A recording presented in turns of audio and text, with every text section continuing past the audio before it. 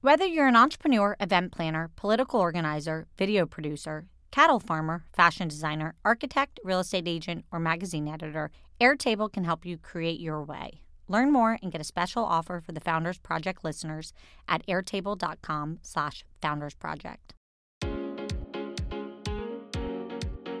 Welcome to Inc.'s The Founders Project with Alexa Von Tobel. I'm Alexa, founder of LearnVest, author of the New York Times bestselling book, Financially Fearless, the forthcoming book, Financially Forward, and most recently, founder and managing partner of Inspired Capital, a venture firm committed to investing in founders who are building our future.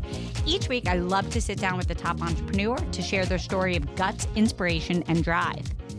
This week, meet Lindsay Ullman, co-founder of Umbrella, a startup that is enabling seniors to stay in their homes due to the network of Umbrella neighbors. As an investor in Umbrella, I've been incredibly impressed with Lindsay. She was part of the early team at Google Ventures, where she acted as both an investor and an operational role. She went to Harvard Business School, spent 2 years at Sidewalk Labs, where she invested in urban-focused companies, all before co-founding Umbrella in 2017.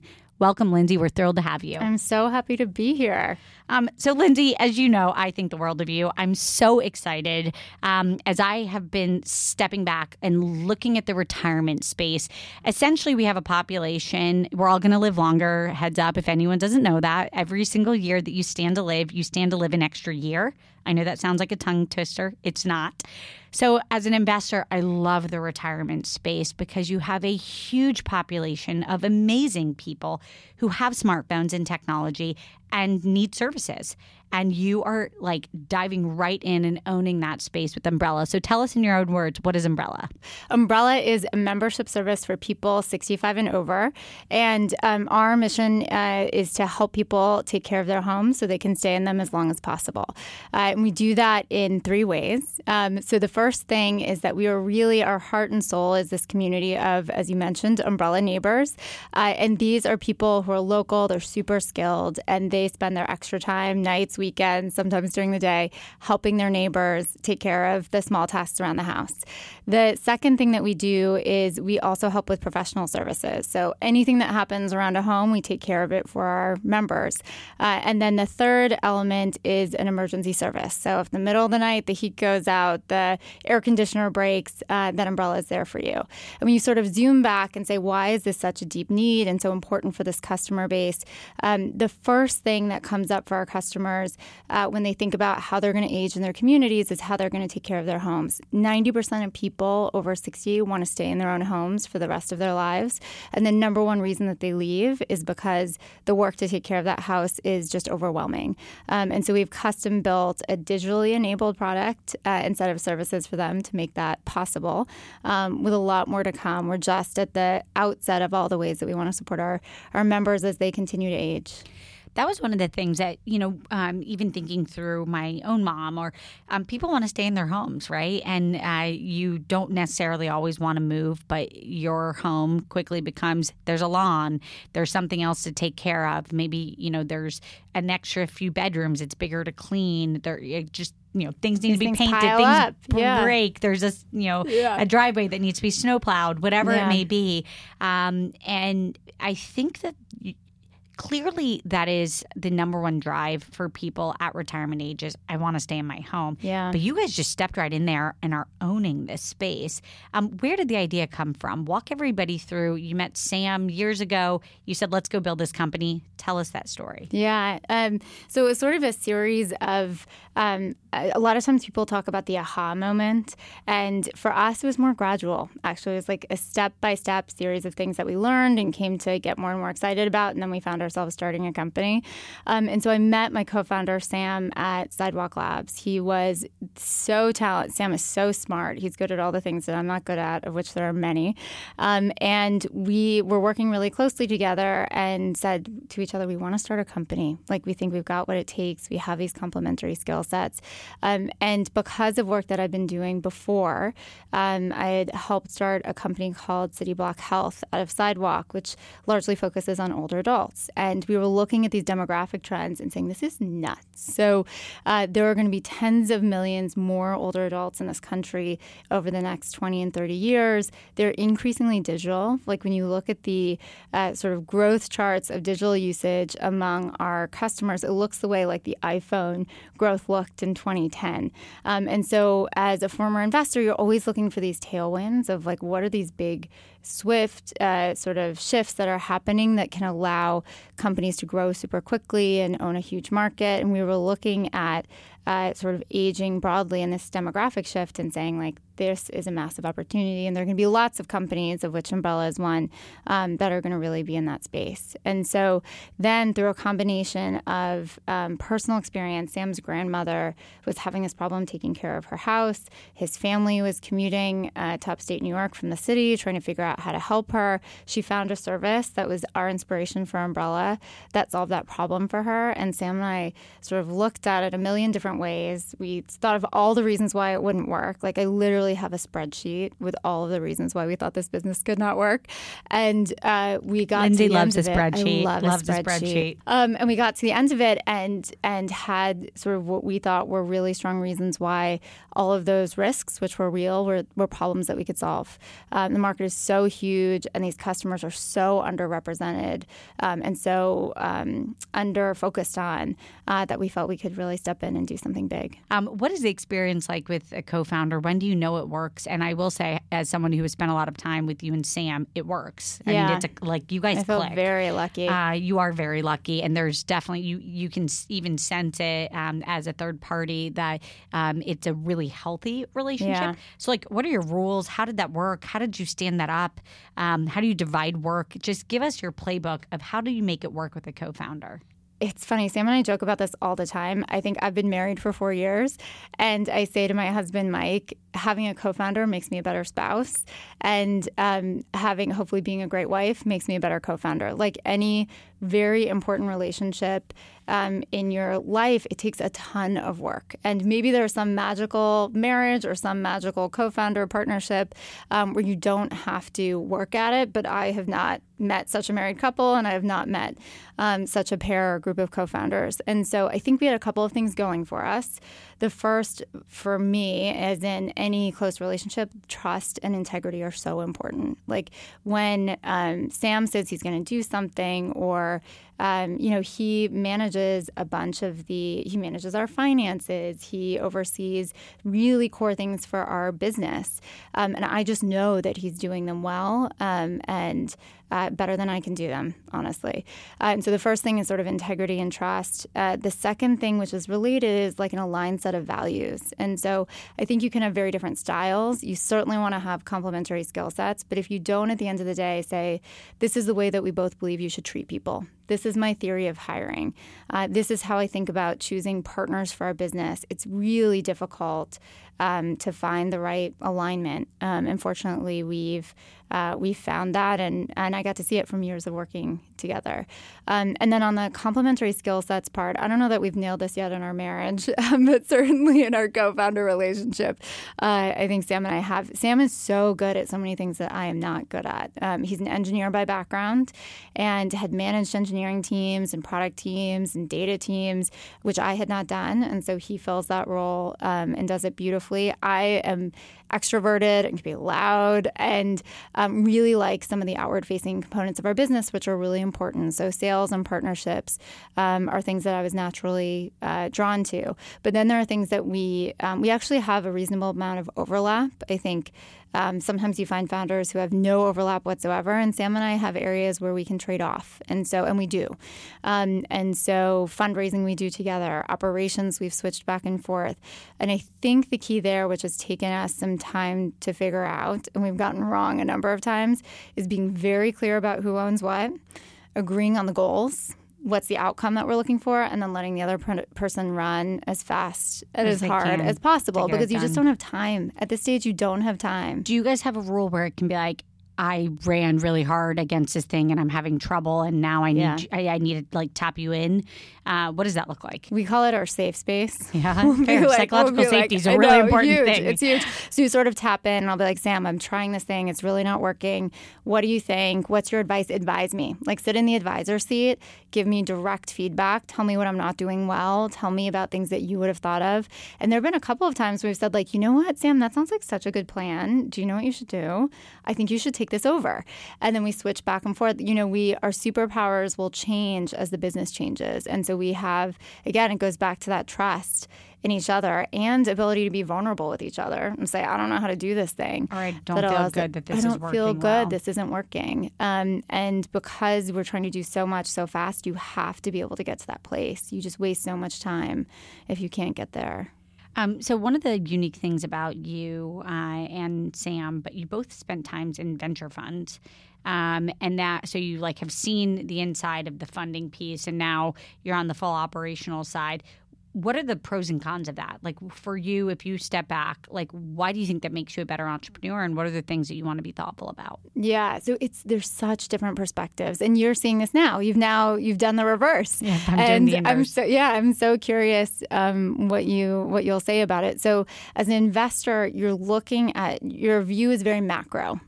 You're saying, this is the way I see the world going. These are big trends I'm really interested in. And then, of course, when you meet the founder who's sort of swimming along with those trends, like that's your moment. You can't stay in the macro forever. You then have to like get the deal done and really understand specifically which company you want to work with. But you're thinking at sort of this very cerebral, intellectual, very fun, but a little bit removed level. And as an entrepreneur, that doesn't work. Like you get the opportunity. It's fun. Like this is something Alexa said to me once, which has stuck so much for us. She was like, you cannot admire problems. And the thing you get to do as an investor is you get to admire problems. You say, oh, that's so interesting. I wonder how someone's going to solve that. Let's look for the company that will. When you're the entrepreneur, you're the one who you can't admire it. You just have to run straight into it and figure it out. I look back even to a year or two ago, I had to really work on that and say like, okay, we've got to pick up the speed, and the thing that matters more than anything is making a decision and action. And so I had to unlearn some of my investor skills. Now, the things that I think really helped us were probably two things. So one was the network. You cannot be a founder by yourself. You can't, even with a co-founder. You can't do this by yourself. And we were so lucky to know a lot of early stage and mid stage entrepreneurs because of our venture networks who were starting at similar times or who were like 3 or 4 steps ahead of us. And so we had this sort of built-in support system that came with that. And then the other thing was fundraising. So we knew the mechanics of fundraising. And I get I love talking to founders and entrepreneurs about fundraising because it's so opaque. If you have not been through the process before, there are all these terms you don't know. The process is hard to understand. And so luckily we understood those pieces. And I'm very passionate about helping other founders understand those pieces because it's very tricky and it's got its own language. It's totally learnable, but it can be daunting. So we started with those two things. Your skill sets. So I want to go back to Umbrella because it is so fantastic.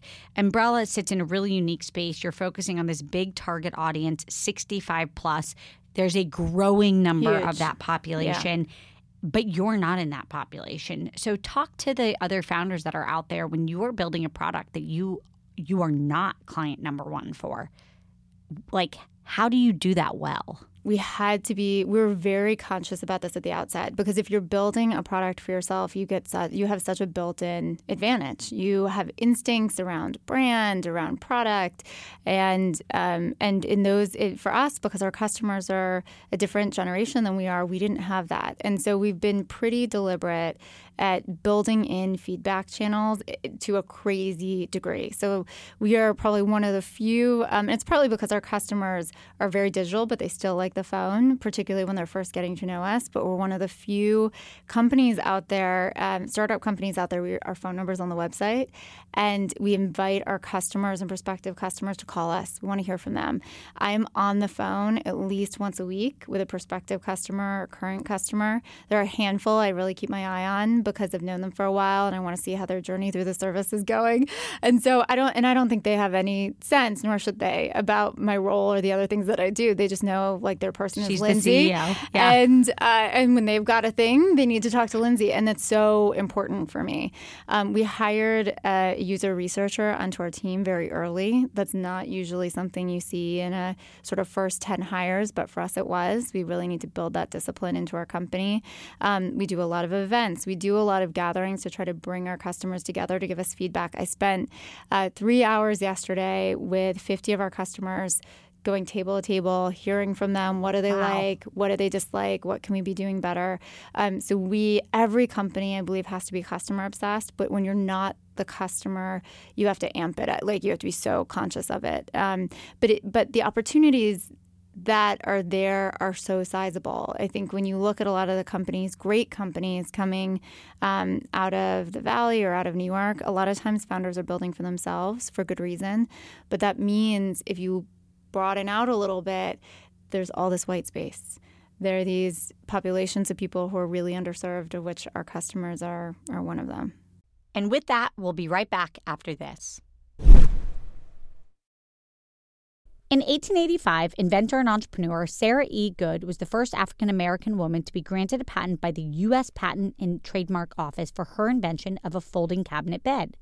Today, that bed is better known as the Murphy bed. This creative breakthrough is brought to you by Airtable. Learn more and get a special offer for the Founders Project listeners at airtable.com/foundersproject. Give us a sense of like an aha moment you had with a customer from one of those focus groups or from one of those phone calls. Like, give us a clear, tangible example of when you got better. Oh my gosh, these make me laugh because in retrospect, they seem so obvious. So one example is after every job, our customers leave a review. So the same way that you would for many of the services that you use. And we initially had a 5-star rating system because that's what all of the apps do. That's what we're just used to. And we kept getting these 1-star reviews, and you can also leave comments. And so we get these glowing reviews saying, so-and-so was so amazing, I'm crying, I'm so happy, and then there'd be a 1-star. And we couldn't figure out what was going on, and so we went to our customers, and what they said was, well, I think a star is good. Like, that's a thank you. I'm giving someone a gold star. A 5-star rating system didn't make sense to them. They didn't have the same association that maybe I did with Airbnb or Uber or others. And so we redesigned it to be smiley faces or frowning faces, so they're clearly the range was more clear to them. That's amazing. And so it's sort of in every step of the design process, the product development process. We find those things all the time. Give everybody a sense of, so you're going after this incredible customer. It's not you. Yeah. You're learning through it. You're helping people stay in their homes. The service has a yearly subscription and then essentially allows the community around that home to help do sorts of jobs. Yeah. Give us a sense of why are you getting out of bed every day to go build this? Like, what gets you so excited about the future of Umbrella? So there are the everyday things, which is the chance to get to build a team of people who are really, I think mission-based companies have such an advantage. Totally. And oh my goodness. If you, and it's not that like, there's no monopoly on what it means to be a mission-based company. Companies in almost any space have the ability to do that, but you have to be able to articulate a why. Like, what is the impact you're going to see in the world if this company is successful?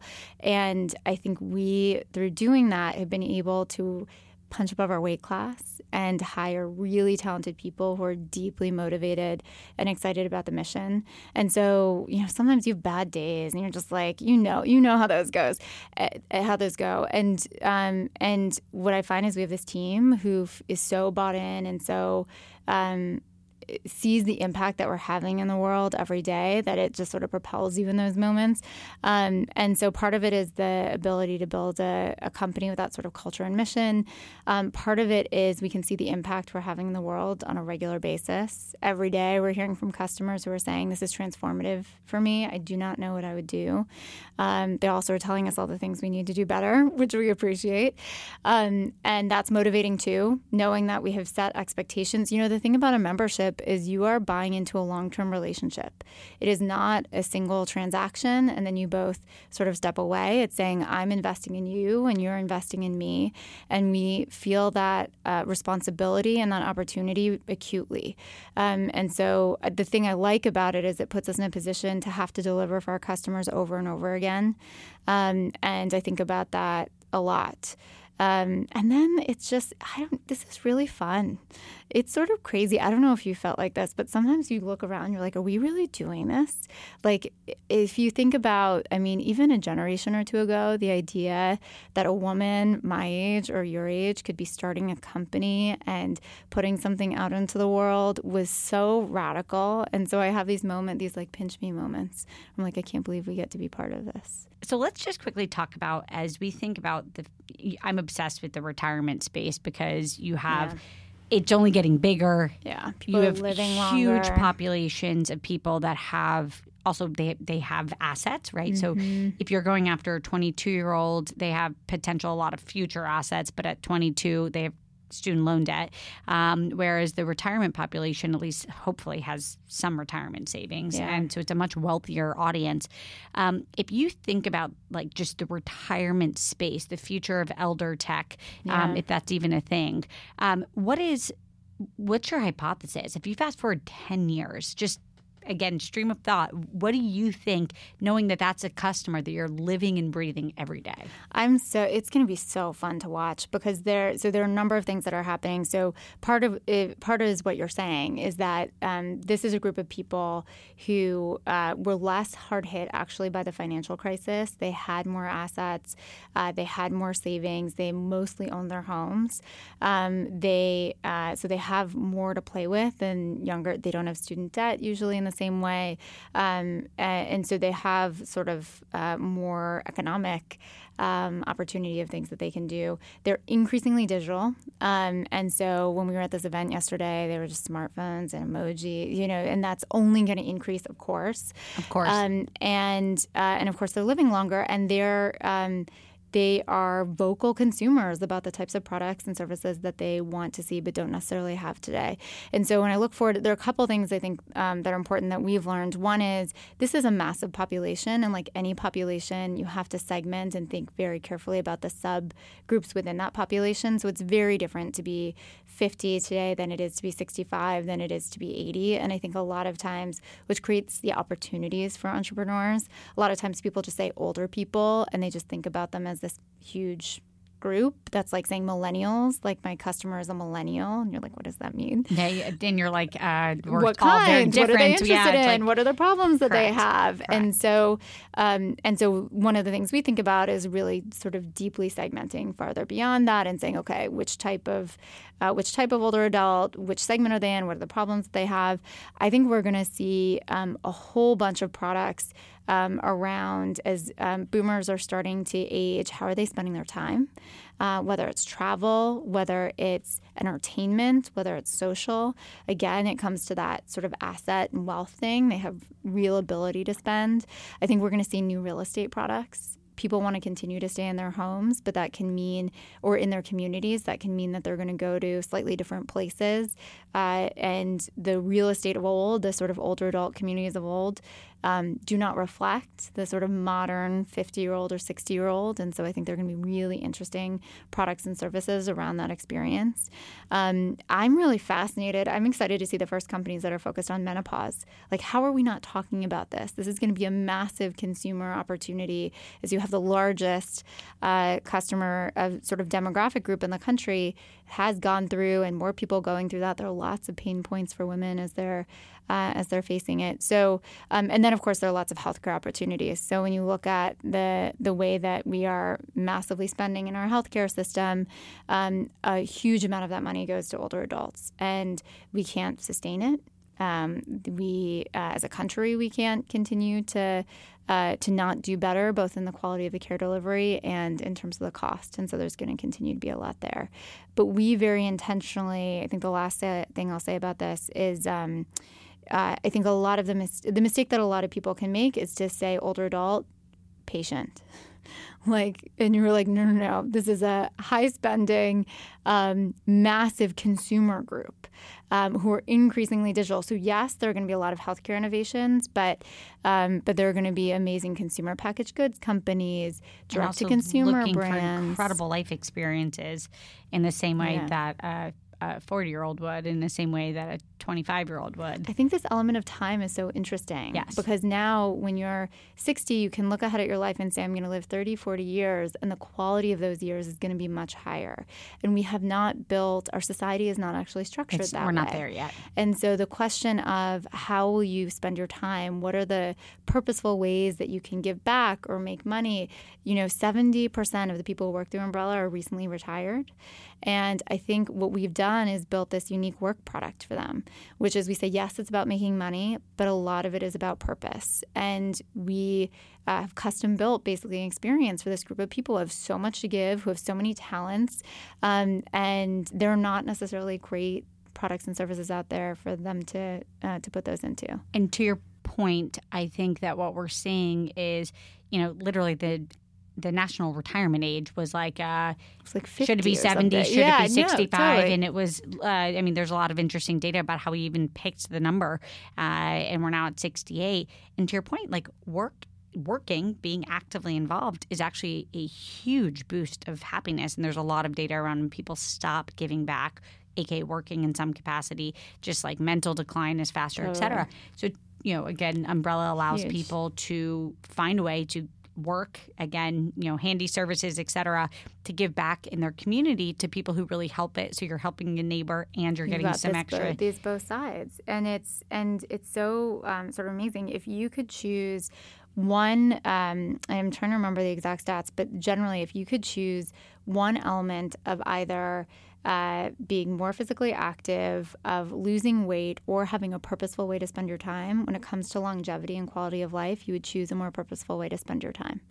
And there are going to be, this is a societal level challenge and opportunity because there's so many types of roles, so many types of work that we need really talented people in. That should be your tagline, by the way. A more purposeful way to spend your time. I love this working session. I mean, there's just something totally there. Okay, Lindsay, we're going to quickly shift to you. So, full first-time founder, running a company, have been around so many different entrepreneurs. How do you make it work right now? Like, what is the thing that you're either learning yourself or that you feel like you need to get better at, or just the big takeaway? You're now helping make sure this company grows and you're in it. Just process that for us out loud. Oh, my gosh, so many things. I think focus. This is another thing that we've talked a lot about. I think you want to do everything well. Or at least I've had this experience where I've been like, I just want everything to be so well done and so perfect, and it's impossible. And so focus. Like, I can't say it enough times to myself, and saying we have a couple of things for us at any given point in time. It should be 2 to 3 that we have to do beautifully. We have to execute on beautifully. We have to deliver beautifully. And then there are going to be a whole bunch of other things that have to be good enough. And coming from, again, sort of moving from an investor perspective where you have time, it's very thoughtful, and we try to be thoughtful, but we need to be super thoughtful about fewer things. So an example, when we launched our website, we still have the same website app, which you've seen and we've talked about. When we first started the business, we spent $2,000 on it. We spent very little time on branding because of all the things that we needed to focus on. We needed to figure out this marketplace dynamic. Could we find the customers? Could we find the workforce? And then bring them together. The most important thing for our customers at that point in time was not the beauty of our website. And now it matters more as we've grown. We need to be able to sort of show up with a brand and the look that we need to have. But at that point in time, it didn't matter. And so it's ruthless prioritization, extreme focus, and trying to catch myself, which Sam helps me with all the time, when I'm veering off into but wouldn't it be nice if we did this thing just a little bit better? And so we think about that a lot. And then the other is, there's building out the team of people who are good at things that you're not. And it's also building out the advisors and people around you who are good at things. When we think about team building, we think about the people we hire. Then we think about the people we surround ourselves with. So advisors, investors, and each person needs to have a role when you're like, you're my person. Yeah. I don't know how to do this type of thing. You're my, as you would say, red phone. To say, Alexa, I'm really having this challenge about which type of person to hire. And you'll be like, ABC, seen it before, done. And we need that. Yeah, I used to always tell founders, and again, lived through this myself, being one, that you should have like 3 red phones around you. And if all 3 of the red phones, or at least 2, say the same thing, it's probably pretty good advice. Just go. And so it's not to say every time you have to do something you should make 3 phone calls, but 3 people are many steps ahead of you in terms of their experience or career, who you can say, hey, I need your quick read on this, left or right, is so valuable as a founder skill. Having that mentorship around you, again, saves lots of time and helps you win. If it's Sunday night and you're looking at your week, Lindsay, and you're excited, why? It's because I know exactly what I need to get done that week. Like I've said, okay, these are the 3 things, the focus. I have my list of 3 things, and those are the things that need to get done, and I have the path to doing them. And then there's an element, at least this is what we've always found in an early stage company, there's that element of like, and then something is going to derail. There's going to be something I can't predict. And in my best, it's the curiosity of what are we going to learn from our customers this week? Which product feature isn't going to work the way we think it's going to? And so it's the enlightened curiosity about something that's going to not go as we predict. What has been your coolest pinch me moment so far at Umbrella? Sounds so cheesy, but it's the customers. It's like when a customer, aging is so emotional and it's very beautiful. There are these profound moments we have where a customer will say, you just made such a difference to me, or I didn't know that there was a better way. And also, honestly, as they're teaching us about how to live your life. Like, I think our customers, and you find this as generally as people age, there are 2 periods in time where people are happiest. The first is when they're young, and the other is when they're older. The U-curve. The U-curve. The happiness U-curve. Yeah. And so we get to sit on one side of the happiness U-curve, and it can be pretty profound. And then there was the moment when the money was first wired, when we raised our first round and it hit the bank account. And I was like, oh, my God. I looked at Sam and I was like, this is happening. This is happening. We always took a photo. Oh, we should have taken a photo. We did. We literally I pulled together the management team and we would take a photo. Idea. And it's a funny thing because you don't want to celebrate. It's not the milestone in and of itself. Well, it's not. And I was going to say we'd take a photo and then we'd look at each other and be like, get back to work. Oh my God, we have so much work to do. Yeah. No, it's just like, but it's still a thing to stop and pause and say, okay, this gives us the chance to go do the next thing. One of the learning lessons for me was I did not celebrate enough, and I learned that even celebrating small things. So the team at Inspired today, we celebrated a cool milestone that we had today, and I said, guys, I never celebrate enough. Let's celebrate. I love that. Even a text, like even an emoji celebration works. I love that. So your favorite interview question when you're in, as I know, Umbrella's growing and scaling and hiring and going to go to lots of cities, and you're going to speed up so much. What's your favorite Alexa's interview? Always like, speed it up. That was a reminder. Yeah. But for Subliminal. you, what's the question that you think really gets to the heart of who somebody is that you like? I always ask, what do you want to get out of this role? And so I think it's so important. I cannot be a successful partner to any person we bring into the company unless I understand where they want to go and why. And it could be their range of answers that are great answers. It could be I want to learn this skill. I want to see what it's like to be in an early stage company because I want to be a founder. I am really passionate about the space and I want to understand what's happening in it, all of which are good answers. But I look for people who have a why, who understand it. And then I think through with Sam, can we be the place for them given what they need to help them be really successful and get them to that next spot? What is one other startup or company that we should know about, trend or product, anything that's on your radar that has nothing to do with Umbrella that lately you've just said, wow? So there are a couple of companies that have basically helped us build. So there's this amazing wave of it is easier and easier, technically speaking, to become an entrepreneur. There are all of these off-the-shelf tools that used to take 20 engineers 6 months to do. So we use a company called Retool, which allows us to build internal tools really quickly. We can do with one engineer what a number of years ago would have taken 5 engineers to do. And so we talk about mission-oriented, like the numbers of companies that tools like that can enable. There's also sort of adjacent to the umbrella space is, and I think I'm saying it correctly, is an electric bike company called Pedigo, which is the fastest growing electric bike company, I think bike company in the country. It was started by boomers who realized that there was this amazing market, which was other boomers who wanted to be able to move around and didn't want to be driving, didn't necessarily want to be walking, but sort of the design of the existing bikes didn't work for them. And so they have built this super fast-growing consumer company which franchises. They have franchises across the country, and most of the franchises are run by people in their 50s, 60s, and 70s. Thank you so much, Lindsay, for joining us today. You can learn more about Umbrella at askumbrella.com. Join us next week for Inks, the Founders Project with Alexa Von Tobel. And thank you again, Lindsay. I appreciate it. So fun. Thank you. Bye-bye. Thank you all for listening. You can subscribe to Inks, the Founders Project with Alexa Von Tobel wherever your podcasts are offered.